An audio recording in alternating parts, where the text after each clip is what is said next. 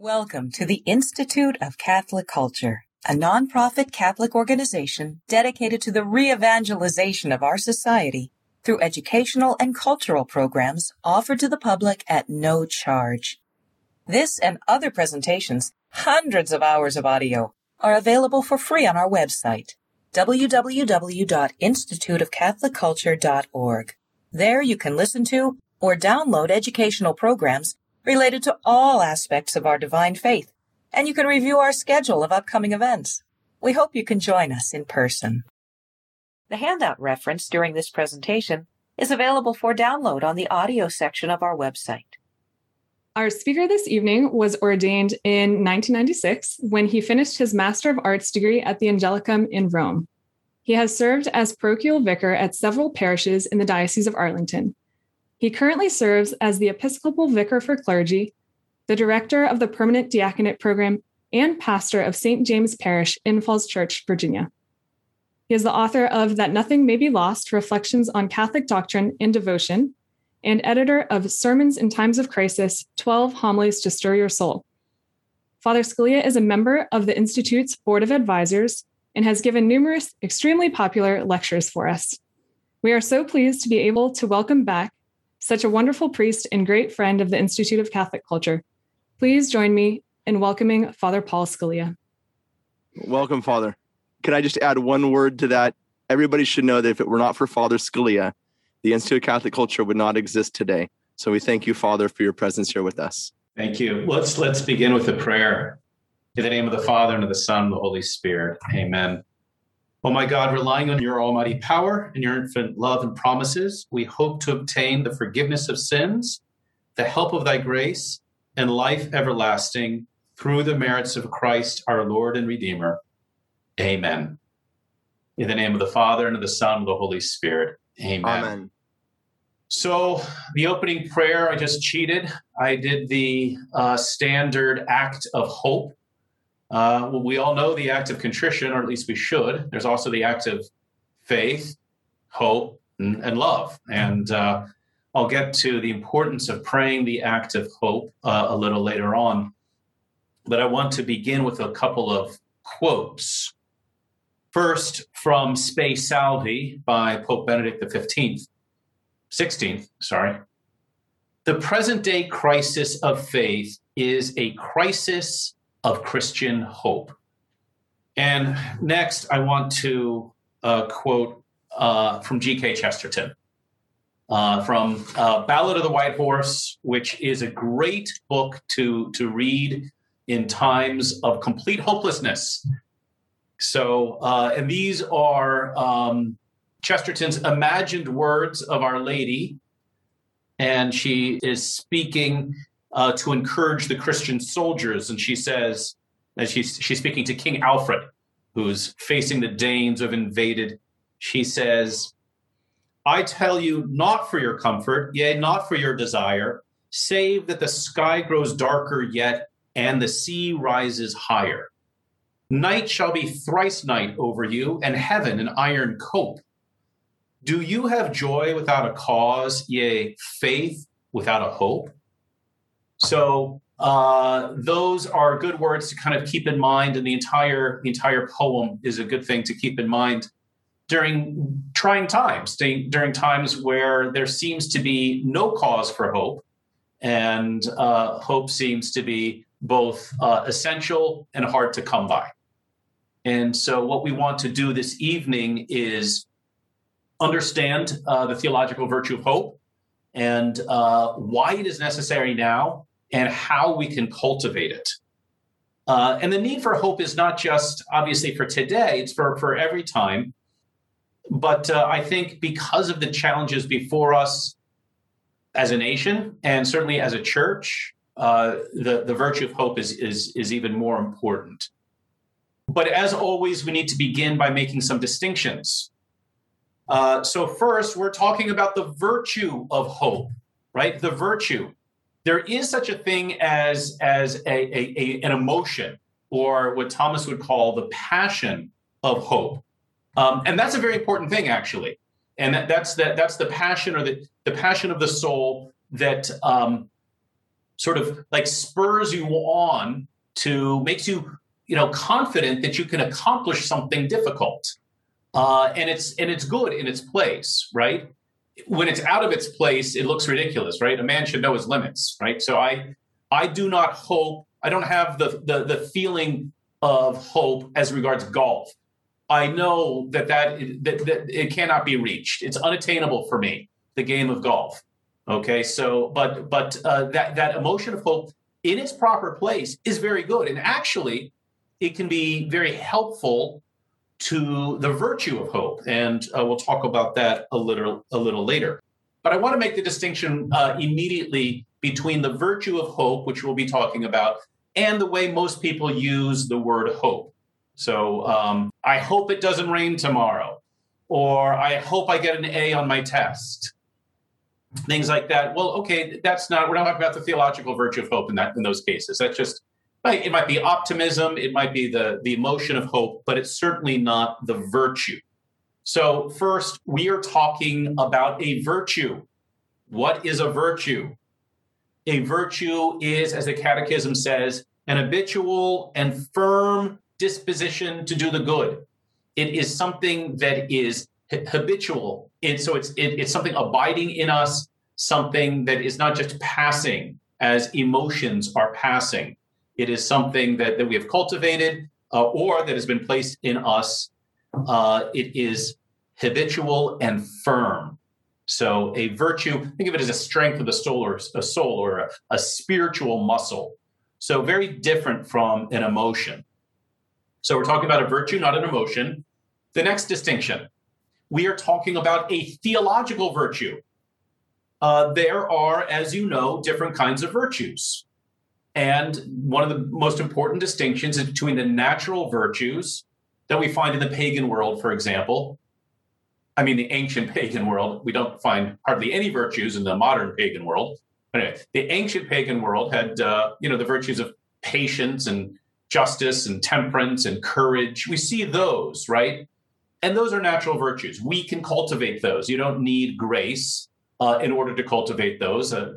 Man, even as a fallen creature, has some capacity to do that. But then there are other virtues that are not cultivated by us. We don't have the capacity to do that. They are virtues that are infused into the soul. We call these the theological virtues. Of course, they are faith, hope, and charity. And they are theological in two senses. First, because God gives them. I don't attain them. I don't cultivate them. I don't produce them in any way. It is God who places them in the soul, and he does that at baptism. So anyone who's baptized can't say, I don't have the virtue of faith. Well, actually, you do. You probably just need to, dust it off and, get it working again. But the grace has been given to believe, and so also with hope and charity. And these virtues are theological in another sense because they are their object is divine. It is not anything in this world. So when we say, the children are our hope, well, with all due respect to your children, they are not. Okay, at least not in the theological sense, right? We hope in God, and he is the object of the hope. So he's both the author of it and the object of it, but he has infused it into us. And I love that word, that English word infused, from the Latin, infundere. It is poured into us. You got these fancy, like olive oils, infused with this or that, right? And so think of, we've been infused with this grace, this capacity by God to go to God. So we hope by God and for God. And so the theological virtues always focus on God. He's always their object. So, but in different ways, right? So faith has God as the object as regards his truth. Hope as regards his promises and rewards. And love, just God himself, because he is perfectly lovable. So let me go back to G.K. Chesterton here. And I want to read a passage from the book Heretics. It's better than it sounds, right? But he's making the distinction between the natural, what he calls pagan virtues, and then the virtues of Christianity, or the virtues of grace, as he calls them. And he makes the point that the pagan or the rational virtues are entirely reasonable, and faith, hope, and charity are unreasonable. Okay, so what does he mean by that? He says each one of these Christian virtues involves a paradox in its own nature. And this is not true of the typically pagan or rationalist virtues. Justice, for example, consists in finding out a certain thing due to a certain man and giving it to him. Very reasonable. Temperance consists in finding out the proper limit of a particular indulgence and adhering to it. Very reasonable. But charity means pardoning what is unpardonable, or it is no virtue at all. Hope means hoping when things are hopeless, or it is no virtue at all. And faith means believing the incredible, or it is no virtue at all. For practical purposes, it is at the hopeless moment that we require the hopeful man. And the virtue does not exist at all, or begins to exist at that moment. Exactly at the instant when hope ceases to be reasonable, it begins to be useful. So in effect, we don't really need hope when everything's going well, right? We need hope when, well, things are not going well. That's when it shows itself the most. Obviously, we need it at all times, but that's when it shows itself the most. Before we leave the consideration of the theological virtues, I really want to emphasize this point of the object. Because when people talk about faith, hope, and charity, or faith, hope, and love, they do so in vague ways, right? And even believers do this, and it's careless. So you say, well, you just have to have faith. Well, in what? In whom? It's not enough to say we have faith. Faith has an object. And so also with hope. It's not enough to say, well, just you have to hope, or we have to be hopeful. Well, why? What should I hope for? Or in whom should I hope? There always has to be that object. And if there's not that object, then it very, very quickly becomes just sentimentalism. It very, very quickly becomes just optimism, just an emotion. So that's just by way of some distinctions. Now, why is it that we need hope? And we always need it, not just when things are going poorly. We're more conscious of it then. But the reason we're more conscious of it then is because when things are going poorly, then we are more aware that we are not meant for this world, right? We feel sort of a conflict between ourselves and this world, that this is not really home. And what it calls to our attention is that what Joseph Pieper, the great Thomistic philosopher, what he calls the becomingness of the creature, that we are created in order to become. This is true for Adam and Eve. They weren't just like created and given sanctifying grace and then said, okay, that's good, just stay the way you are. They were meant to grow, as Father Hezekiah was saying beforehand. They're meant to return to God this praise. There was a becomingness. They were supposed to develop and grow and journey, in effect.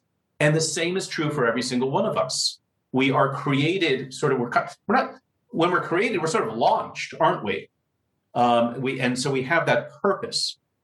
So the Catechism says this, paragraph 1818. The virtue of hope responds to the aspiration to happiness, which God has placed in the heart of every man. We all want to be happy, and we're all sort of aspiring to that. Hope is the response to that aspiration. It is sort of the confidence that we will actually attain happiness. Basically, and Pope Benedict XVI, in his encyclical Spe Salvi, he basically makes a point that to hope means to have a future. And that's why Viktor Frankl's book, Man's Search for Meaning, which gives a lot of the details about his time in Auschwitz, talks about, those who survived Auschwitz were people who had a purpose, who knew that they were created for a purpose, and hope was responding to that. Hope was that the gift that sort of linked in with that aspiration. And so hope begins with the realization that we've been created for some purpose that we haven't yet reached. We've already been created for this, but we've not yet reached it. And so, as I'll talk about in a little bit, we have to hold on to both of these things, the already and the not yet. We have to keep them in two hands, right? And if we let one of them go, then we cease to hope, as I'll talk about later. Theologically, or in the tradition of the church, this is called the status viatoris, which is the state of journeying, or the wayfarer, as an older translation would have it. This process of becoming, or we're on a journey. Now, having said that, when talking about the status viatoris, the state of journeying, I want to acknowledge that the whole concept or notion of a journey has been trivialized in recent years. Because it's been robbed of its most important characteristic, which is a destination. Right? You've heard the saying, "It's not the destination; it's the journey that counts." Okay, well, that's stupid. Okay, I mean, to put it bluntly, because what's the purpose of the journey if there is no destination? Why? The longest journey doesn't begin with a single step; it begins with a destination. I'm not going to go out my door unless I have a destination. What's the purpose? So we want to go back to sort of the original understanding of the Christian journey, of us as wayfarers, as on a pilgrimage. Our baptismal font here at St. James has, as is common, it has the scallop shell on the side of it, which is the symbol of the pilgrim, which comes, by the way, from St. James. But the symbol of the pilgrim, because what does baptism do? Baptism is the step out the door on pilgrimage to heaven. It is the beginning of the journey, because now eternal life has been infused into that soul. It's already there, not yet complete. And so we have to always keep a sense of this journey. But unlike, I think, many secular thinkers, when we think of a journey, we are also certain of a destination. So let's just talk a little bit more of these two elements, right? And so these two things, think of it as, maybe the hands on the steering wheel or on the reins of a horse. I've never ridden a horse, so I don't know what that's like. But anyway, keeping already and not yet. These are the two sort of things about hope. And they're in a tension, right? We always think of tension as bad, right? And we want to reduce all tension. Well, actually, tension can sometimes be good, can't it? It might bring a conversation to an important point and actually lead to a resolution. Tension between a tire and the road is pretty darn good. And if you don't have it, you'll regret it, right? And so tension is something that's very important at times. This tension between the already and not yet can be good. And in fact, it's essential. If we don't hold these two things together, then we will cease to hope. Saint Cyril of Alexandria says this: those who have a sure hope, guaranteed by the Spirit, that they will rise again, lay hold of what lies in the future as though it were already present. And that's a great description of hope. We're laying hold of something in the future. We're not in the future yet, but we're laying hold of it as if it's already present. Another image that gets to this is from Hebrews 6. We have this as a sure and steadfast anchor of the soul, a hope that enters into the shrine behind the curtain, where Jesus has gone as a forerunner on our behalf. Now, this is a very odd image, and I'm afraid the author might be mixing some metaphors here. but I mean the human author. But it's actually it's very good. The sort of the seeming contradiction here is wonderful for understanding this point. So hope is a steadfast anchor of the soul. So what does an anchor do? An anchor, it stabilizes you, right? It makes a ship steadfast. You're not going anywhere. You might drift a little bit, but you're not going anywhere. You're anchored. Okay, you're stable and sure and certain. Okay, and so that is what hope is. At the same time, it says that this anchor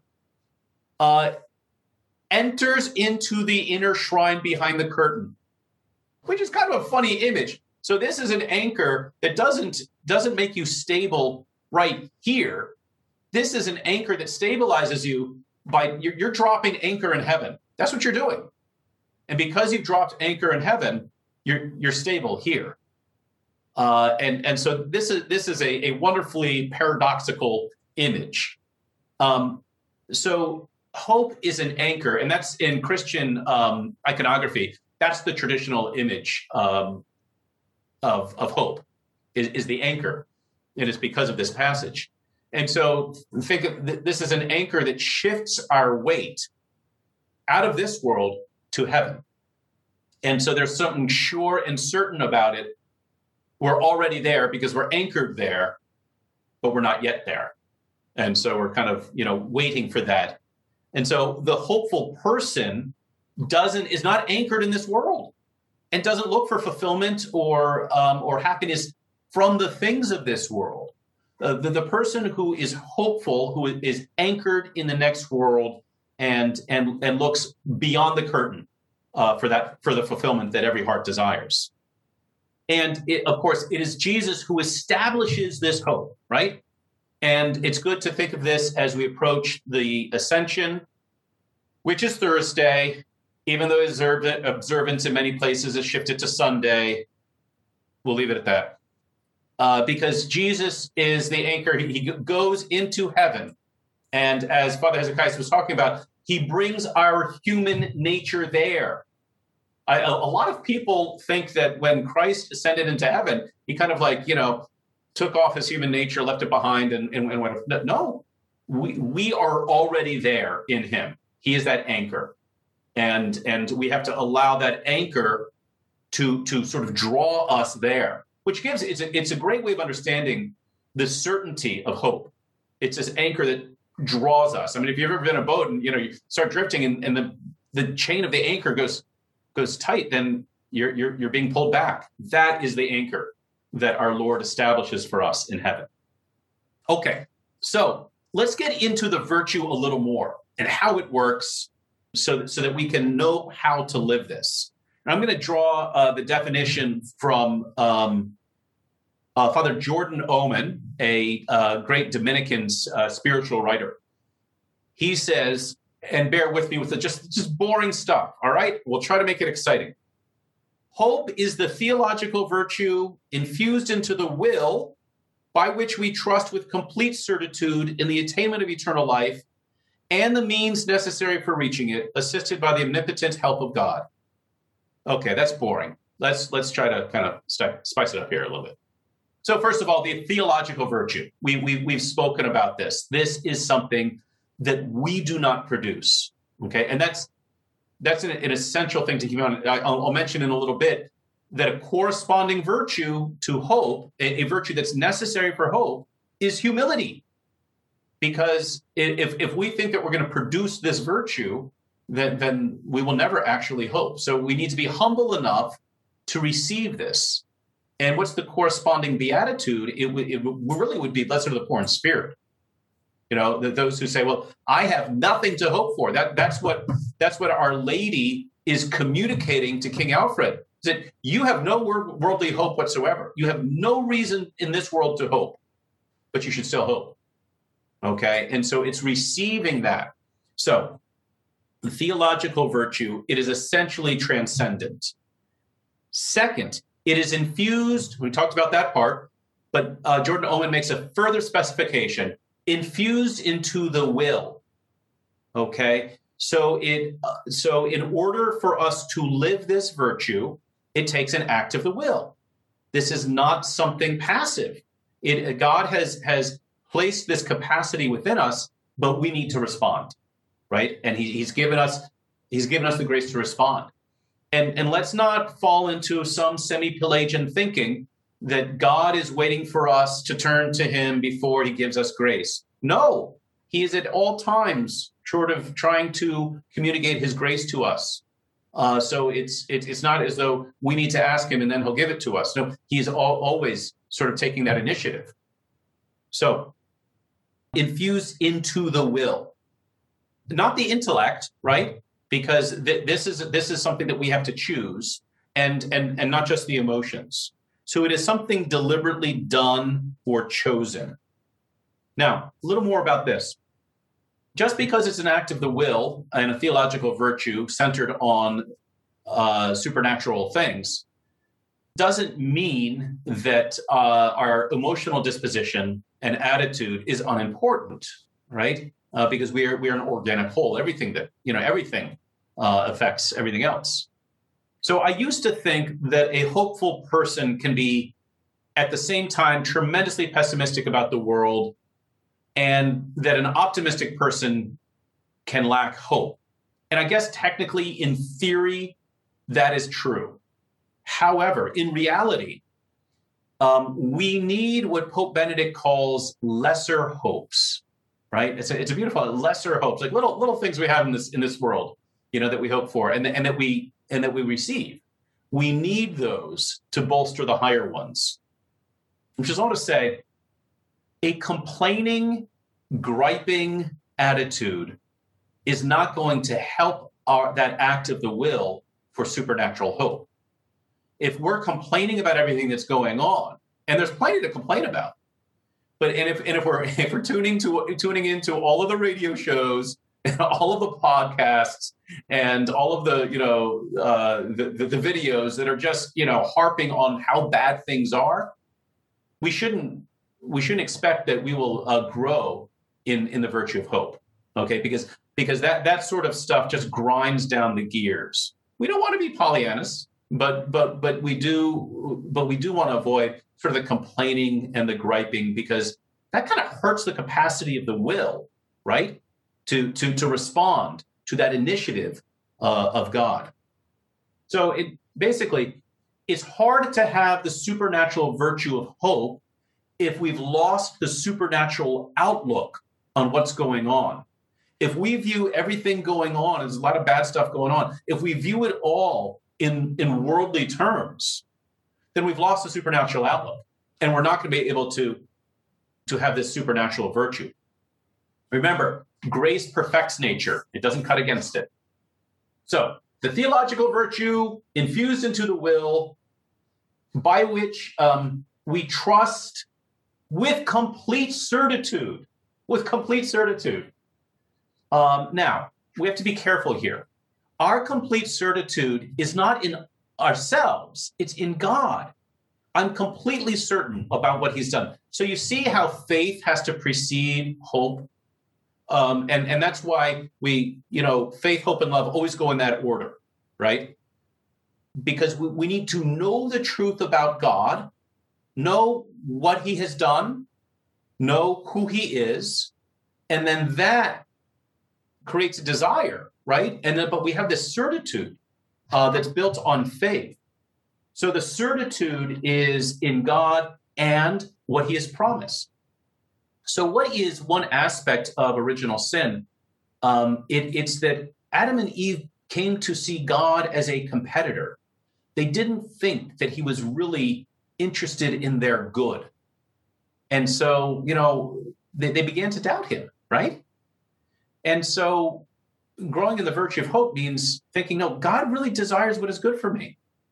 He's at this very moment acting for my good. I was just joking with another priest in the rectory. We were talking about something coming up, and he said, well, whatever God wants is good. And he's a good Thomist. And I just said, are you sure about that? And well, yes, he's sure. It's a theological certainty. Whatever God wills is good. But for hope, we need to cultivate that complete certitude. right? We have to cultivate that trust that his will for us is good.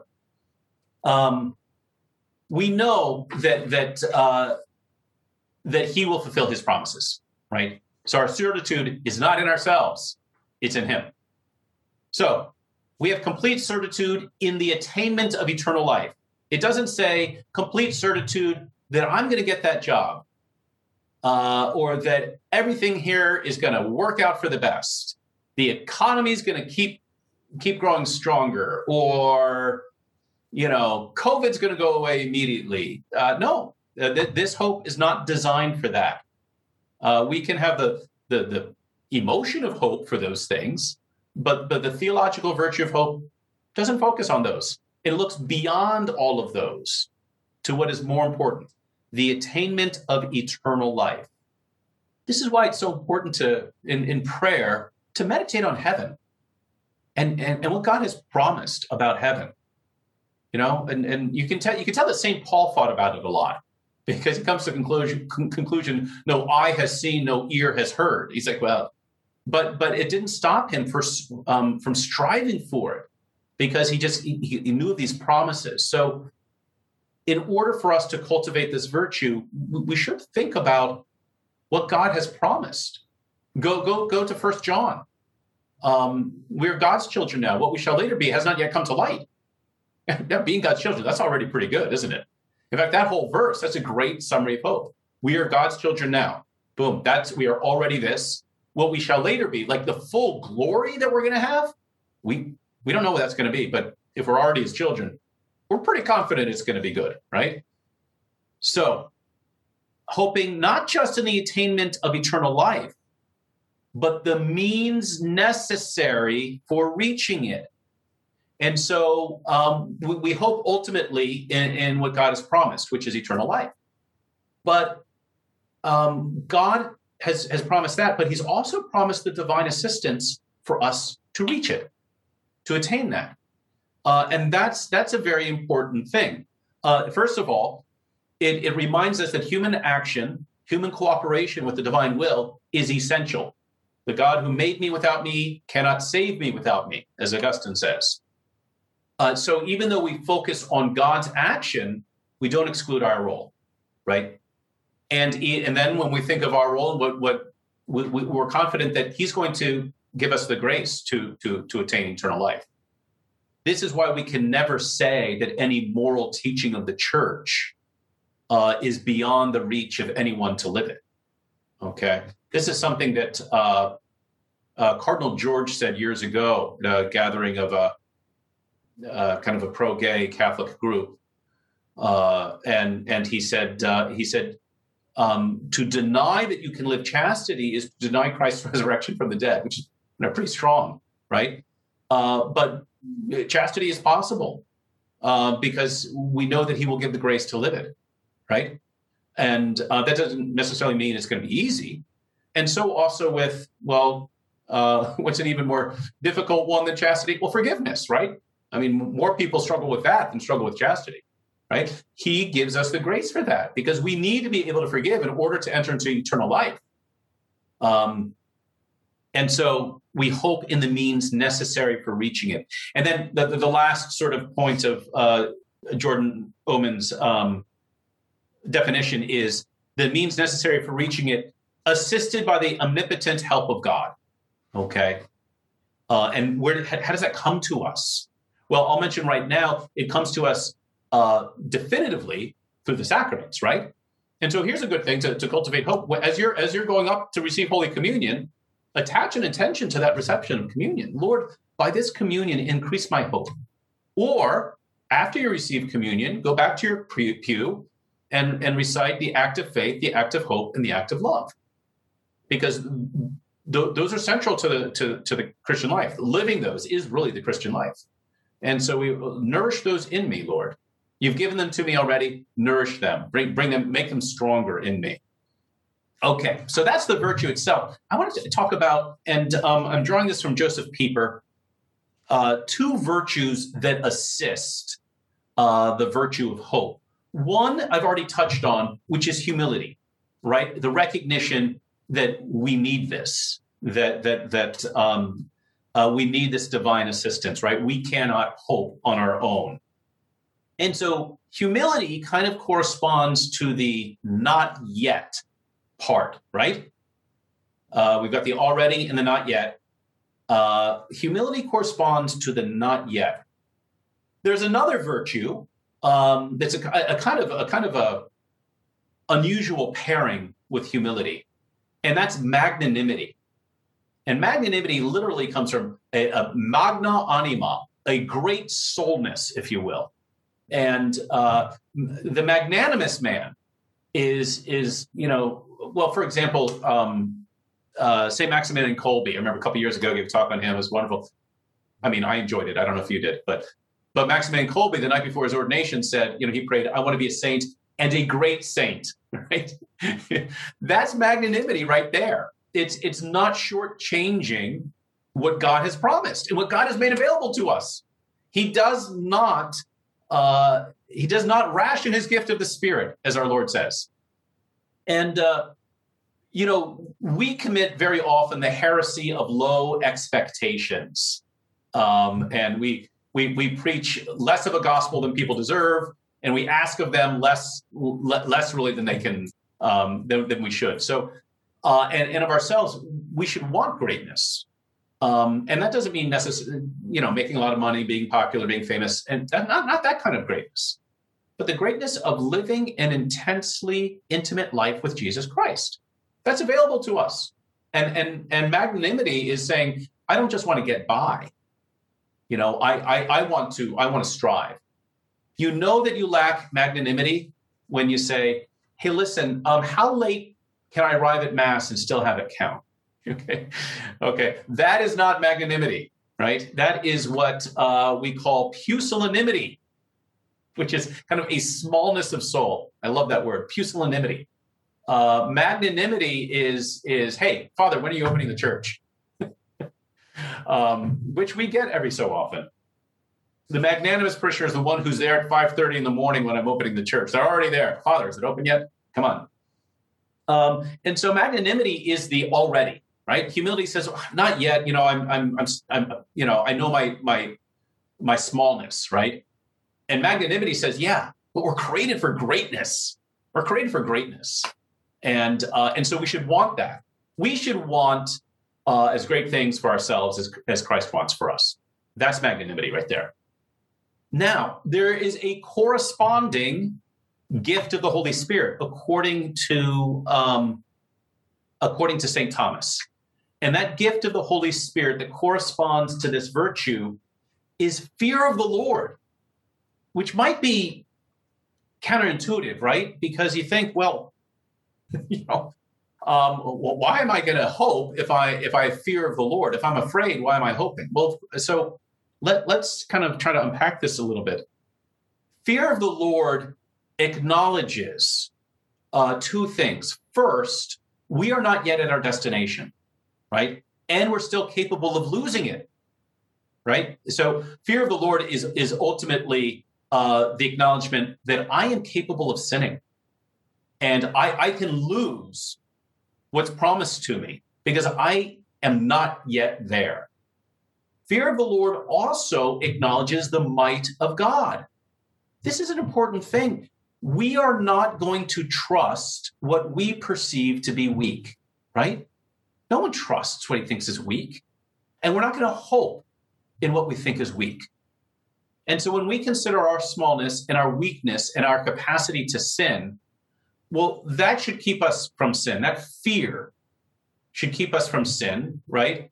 But then it's also that fear of the Lord is acknowledgement of his greatness. And therefore, acknowledging that, recognizing him as strong and as almighty, well, now we can trust him. Now we can hope in him. Because he is strong, we can hope in him. We're not going to hope or have confidence in what is weak. So magnanimity and humility, working on those, striving, Lord, make me a saint, make me a great one. And then humility at the same time, Lord, have mercy on me, a sinner. And then praying for that gift of fear of the Lord, which is, that's the bottom rung of the gift of the fear of the gifts of the Holy Spirit. It's the one that starts them all. praying that be stirred up in our souls so that we have that proper fear of the Lord. Now, let me touch on a couple of sins against hope. All right. And you know what these do is they separate the already and the not yet. That's basically what they do. Okay. And so the two classic ones, right, are despair and presumption. And St. Thomas says presumption is not as opposed to hope as despair is. So despair, and I don't mean despondency. Okay. So if you've had a bad week, don't go to confession and say, I despaired. You probably didn't. You probably just kind of gave in to a bad mood or something like that. Despair, when we mean despair, we mean like really like choosing to think that you cannot be saved, choosing to think that either God's not good or he's not strong enough or you're not worthy. Okay. And so despair looks at the already. Despair looks at the not yet and says, no, that's all there is. We're not yet there, and we can never get there. So what's the point? And so the Catechism says, by despair, man ceases to hope for his personal salvation from God. Despair is contrary to God's goodness, to his justice, for the Lord is faithful to his promises and to his mercy. Now, that's a very interesting observation, right? Despair is contrary to God's goodness, right? But it's also contrary to his justice, because in justice, God is faithful to what he's promised. And one of the things he's promised is if we turn to him in need, he'll answer. Now, again, let's not confuse the vice of the sin of despair with the vice of despondency. There is a sin related to despair that I think we need to take account of because it is a cause of despair. Or the root of it, and that is the vice of acedia, or sloth, which is, when we think of sloth, we usually think of just being lazy, right? I didn't get out of bed. Till noon, I was just lounging around. No, it is acedia, or sloth, is something different. It is a sadness of the soul, a sadness about the things of God. Like, I'm just saddened by the call to prayer or his promises that I just can't stir myself to act on it, right? It is the beginning and the root of despair, as Joseph Pieper says. And I want a couple things here that Pieper gets, Joseph Pieper in his book, Faith, Hope, and Love. When he talks about despair, the reason I want to emphasize this is because this is our culture, okay? We are living in a culture that is dominated by acedia, by sloth. He says, the opposite of acedia is not industry and diligence, but magnanimity, and that joy which is a fruit of the supernatural love of God. Not only can acedia and ordinary diligence exist very well together, it is even true that the senselessly exaggerated workaholism of our age is directly traceable to acedia. In other words, I'm tired about the things of God, so I'm going to pour myself into my work. And that way, I don't have to deal with him. I will mute God, or I'll deafen myself to the call of God by pouring myself into my work. And then he mentions a couple of other sort of vices that are connected to this, or characteristics of acedia, or sloth. And acedia really, but just by the way, he says it is one who is trapped in acedia has neither the courage nor the will to be as great as he really is. Wow. He would prefer to be less great in order to thus to avoid the obligation of greatness. That's a powerful line. So it's basically looking at God and saying, yeah, I know you created me for glory, and your son purchased that by his death, but it's just too tough. I'm just kind of saddened by it, right? And he says it's a distorted humility, right? And what are some characteristics of it? Restlessness of the mind.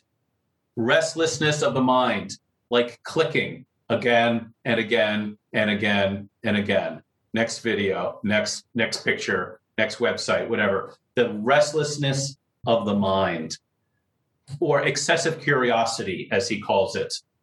An urge to pour oneself out from the peak of the mind onto many things. In other words, instead of making the effort to think of noble things, you pour yourself out into, nothingness. This is really the sin of our day. And this is why hope is so desperately needed, right? Because the more achadia and sloth dominate our culture, and the more that we have that restlessness of the mind, well, the less we can hope. Another vice opposed. So despair looks at just the not yet and says, well, forget about it. We're not yet there. We'll never get there. And then there's presumption. And presumption says, hey, we're already there. Just coasting from now on. Of course, you can't coast uphill, can you? So presumption says, I don't need to do anything. God has done it all already. And so I'm just going to, I'm okay, you're okay, we're all fine. And the Catechism talks about two kinds of presumption. This is very interesting. Either we presume on our own capacities. Like we think, oh, yeah, no, I got this, right? Like a little kid, like, no, Mom, Dad, I can do this, right? So that's one form of presumption, presuming that we have the capacity to do this. Or presuming on God's almighty power or mercy, hoping to obtain forgiveness without conversion and glory without merit. So, in other words, it gets back to what Father Hezekiah said before we started, refusing to give back the gift. God has taken this initiative. He's come to us, created us, redeemed us, bestowed these gifts upon us. Presumption is say, okay, I'm going to let you do anything. I'm actually not going to return anything. I'm not going to actually participate in this. Just going to let you do everything. Now, the reason Thomas says that presumption is less opposed to hope is because presumption emphasizes the certainty of hope. And so it's kind of a distortion of hope rather than completely opposed to it. I've already touched on, I got ahead of myself, and I already touched on why the virtue of hope is so threatened in our culture. And one reason is achadia, because the taproot of despair it dominates our culture. The second reason, or another reason, is progressivism. By progressivism, I don't mean that immediately in a political manner. I mean the faith in progress as such. Pope Benedict XVI links it back to Francis Bacon and sort of just the scientific revolution and seeing that, gosh, we're so advanced now with our knowledge and our control of nature that now we can establish a utopia here. We don't have to look to heaven anymore. Never, pull up the anchor, right?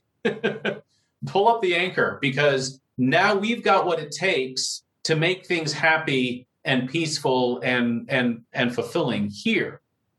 So Pope Benedict says, biblical hope in the kingdom of God has been displaced by hope in the kingdom of man, the hope of a better world, which would be the real kingdom of God. Okay, this mindset is behind Marxism, right?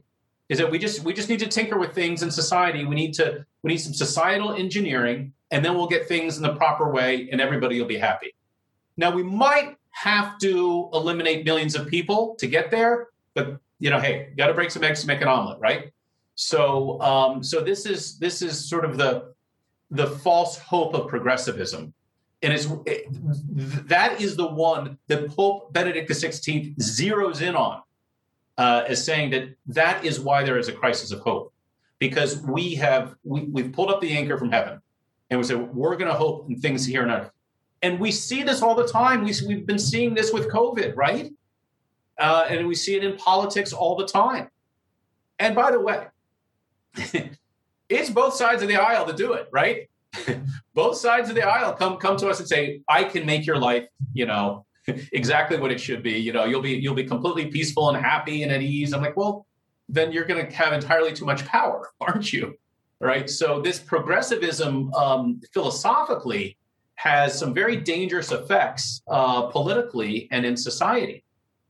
We see this with technology too, right? I mean, here we are, communicating by technology. And so we keep expecting technology to solve our problems. We expected the vaccine. I mean, it's hilarious. I mean, as soon as COVID hit, they said, let's get a vaccine. It'll be out within a year. Everything will be okay. And actually, the technology is not helping us get over that mindset. The problem is, this is a materialism, isn't it? It is limiting our happiness and fulfillment to material benefits, to being physically healthy, to being wealthy, and all of these things. So this is one of the reasons, and I think I agree with Pope Benedict. I typically do. That this is the reason hope is so threatened in our culture, because we have displaced it. And that's an important point. We don't, and it harkens back to what Chesterton says. It says, when man stops believing in God, it's not that he will believe in nothing, it's that he will believe in anything. So also with hope. We are created to hope. So once we lose the real thing, it's not that we'll hope in nothing. Actually, we'll hope in some pretty twisted things. 3 things to do to cultivate this virtue. Prayer. St. Thomas Aquinas, in one of his unfinished works, the Compendium Theologiae, he had 3 sections: faith, hope, charity. The one on faith centered on the creed. The one on hope centered on the Lord's Prayer. And he never even got to the one on charity. But that focused on the sacraments. So prayer for St. Thomas is the interpreter of hope. The interpreter of hope. Prayer and hope are ordered to one another. They're intrinsically connected. So when people stop hoping, it's because some time ago they stopped praying. Because if you don't exercise a muscle, it will atrophy. It'll still be there. It'll just be useless. And so this muscle, this spiritual muscle that's been infused into our souls is still there. But if we're not praying, then we're not exercising that muscle. So prayer, according to St. Thomas and the entire tradition, that is the fundamental way of cultivating hope. St. Thomas says, prayer has been prescribed by God for men in order for them to receive from him what they hope for. And so we hope for something, and in order for us to obtain it, the Lord, he wants us to pray for it. Okay, so praying the act of hope, right? And just being serious about our prayer life. When are you going to pray tomorrow? Do you know what times, and what are you going to pray? We priests hear this all the time. People say, I really, I need to pray more. Okay, great. What does that mean? If it's not specific, it'll never happen. It's like New Year's resolutions. I'm going to lose weight. Okay, well, if it's not specific, it's just not going to happen. So your prayer life has to be a very specific thing. When, what, and there has to be that perseverance there. That is really the greatest exercise of hope. Call it spiritual exercises, right? Because it builds up a muscle. And St. Thomas says this, he zeroes in on one very important word. Through the spirit of adoption that we have received, we can say, Abba, Father. To show us that it is necessary to pray in this hope, the Lord began his prayer with the word Father. This simple word prepares man's heart to pray with sincerity to obtain what he hopes for.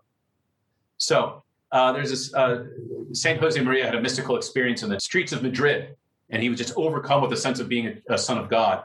The story is he just kind of wandered through Madrid just saying Abba the whole time, right? Well, that's good prayer, right? And so that one word, that our Father who desires good for us.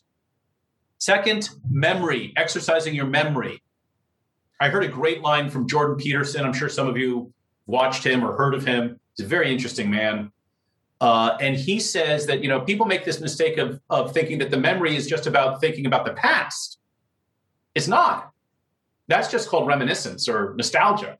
He says the purpose of the memory is to extract out from the past lessons to structure the future.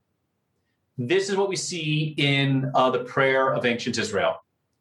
The Psalms, especially Psalms 104 to 107, Psalm 136, give thanks to the Lord for his good, his mercy endures forever, goes through the whole history of Israel. And the refrain is, his mercy endures forever. So what are they doing? They're exercising their memory, saying, yeah, he's already proven his goodness to us. His power, his mercy, his love, he's shown it. We need to remember it. And this is why the prophets, we think the prophets are always coming and saying, hey, this is what's going to happen. No, actually, the prophets spent most of their time saying, this is what happened. This is what the Lord did for you. And you're not living according to it. The prophets were more about remember than what's going to come. And of course, this is what we do at the Mass, right? It is the memorial sacrifice. And the Mass is what is the Mass? The Mass is the making present of something from the past with a view to the future. So the Mass is the perfect place to pray for hope. Well, perfect place to pray for anything. And finally, acts of thanksgiving. So before you go to bed tonight, think about all of the good things you've received today. And that includes the crosses that you encountered today and the challenges and the setbacks. Think of all of those things that were occasions for you to grow in grace, to grow closer to God. We hope in the future to the degree that we give thanks for the past. Okay? Because the more we thank God for the past, the more confident we are for what he will give in the future. Because what he has given us in the past is a pledge of what he wants to give us in the future. So an act of thanksgiving, before you make your examination of conscience tonight, make an act of thanksgiving. Okay? Blessed Solanus Casey, he has this great line, thank God ahead of time, which is kind of sneaky, right? Lord, I thank you that you're going to do this good thing for me. But I think that advice, thank God ahead of time, kind of gets at the connection here that thanking God for his goodness is already preparing us to trust in what he wants to give us in the future. And it spurs us on to shake off that acedia, shake off that sloth, and strive for those great gifts that he's given us. And hope seeks those, and hope is certain of those, and inspires that striving. Thank you. God bless. Wow. Thank you so much, Father Scalia. Many of us on screen are giving you kind of a silent applause here for that wonderful presentation. Not only a powerful reflection on our society, and certainly I think at least many of the things you said resonated with myself in my own prayer life, and things that I'm certainly going to contemplate and implement starting tonight with the things to the act of thanksgiving. Yes. Mm-hmm. Yes. So if it's okay with you, I think we'd still love to have some time for Q&A. So if you have questions for Father Scalia. All right. Well, it looks like we have a number of questions coming in. This question coming in from Robin, but it echoes a few other questions that have come in. And Robin is asking, Father Scalia, could you please clarify the relationship between the theological virtue of hope and the requirement of trust? Robin says, as a convert, I've noticed that Catholics tend to speak of hope in cases where a Protestant might be thinking of the need for trust. Yeah, no, that's absolutely right. It's a good observation. And we do.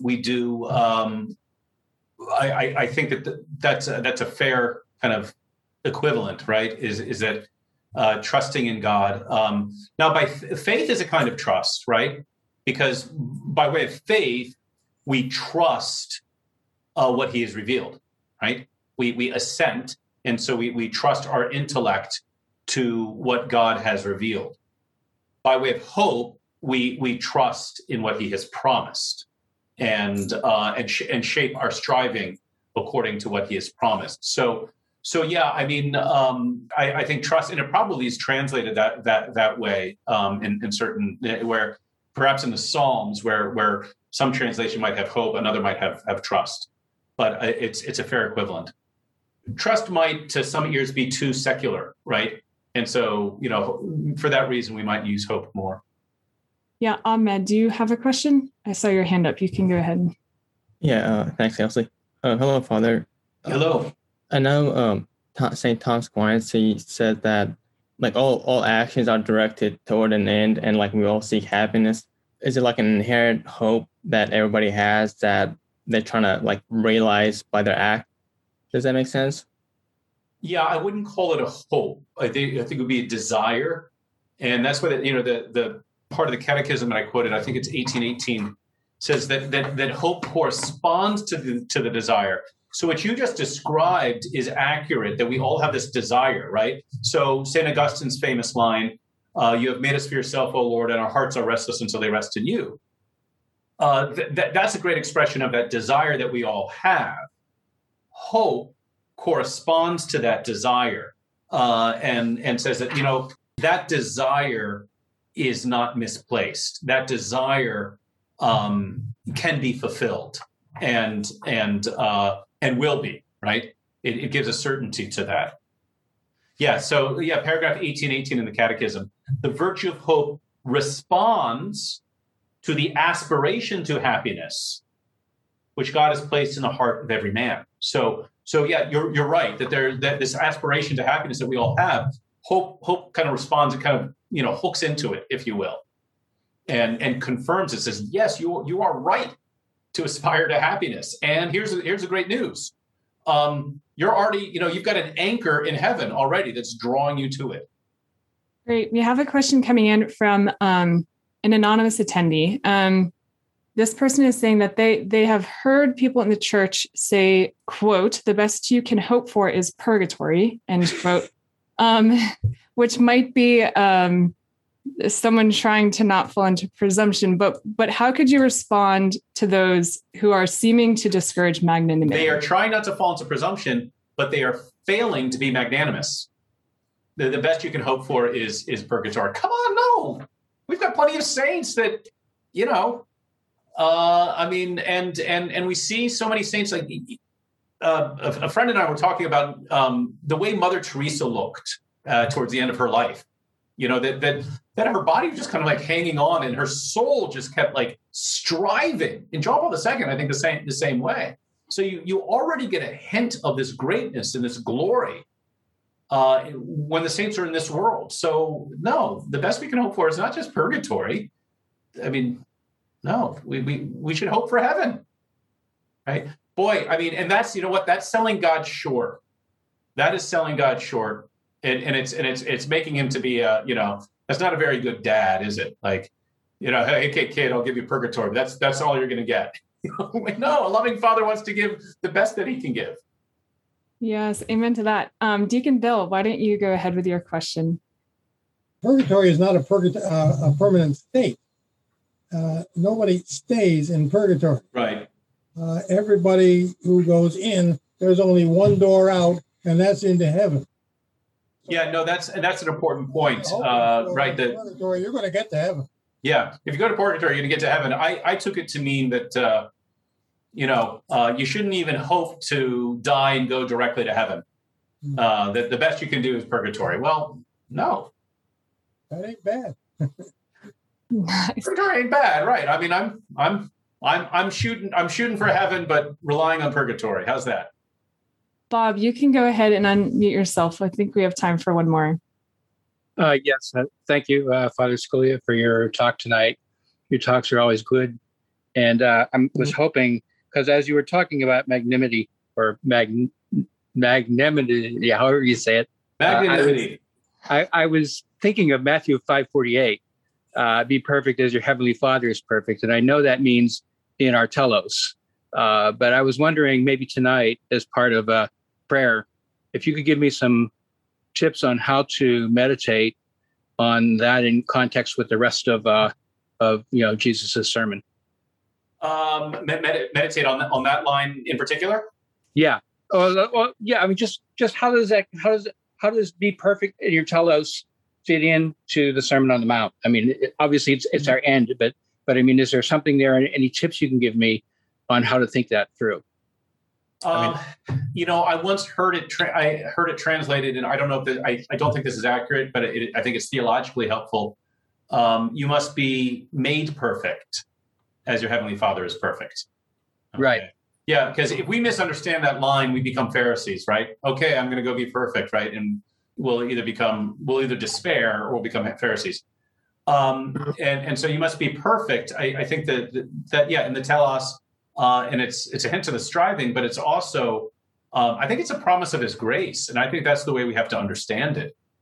I think a very important thing throughout the Sermon on the Mount that is often neglected is how constantly our Lord talks about our Father, and he says, your Father, right. And so the perfection is desiring to be like our Father, right? And desiring to be with him, and desiring, I see this at the parish all the time. Like, a man's walking into church and his son is walking behind him, like the exact same, walk and the mannerisms and everything like that. A child should desire that. So I think that line is to break us of aiming too low, right? And saying that you have a Father in heaven and he wants you to be like him, and he will bring it about.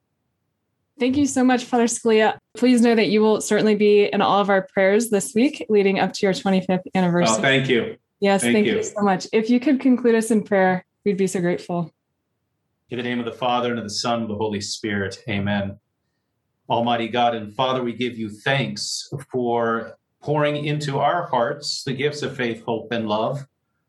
We ask you to strengthen these virtues within us, especially the virtue of hope, that we may be for the world an example of those who are confident and desirous of the gifts that you give in the next world, that we may live already as those whose citizenship is in heaven, that we may allow that anchor, which is Christ ascended, to be at your right side.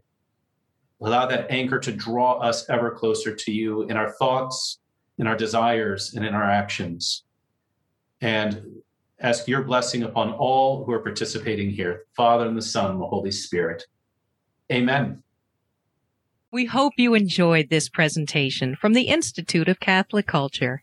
If you'd like to learn more about the mission of the Institute and how you may become a part of this important work, please visit our website at www.instituteofcatholicculture.org or call us at 540-635-7155. And may the glory of Christ Church be ever more manifest upon the earth. St. John the Evangelist, pray for us.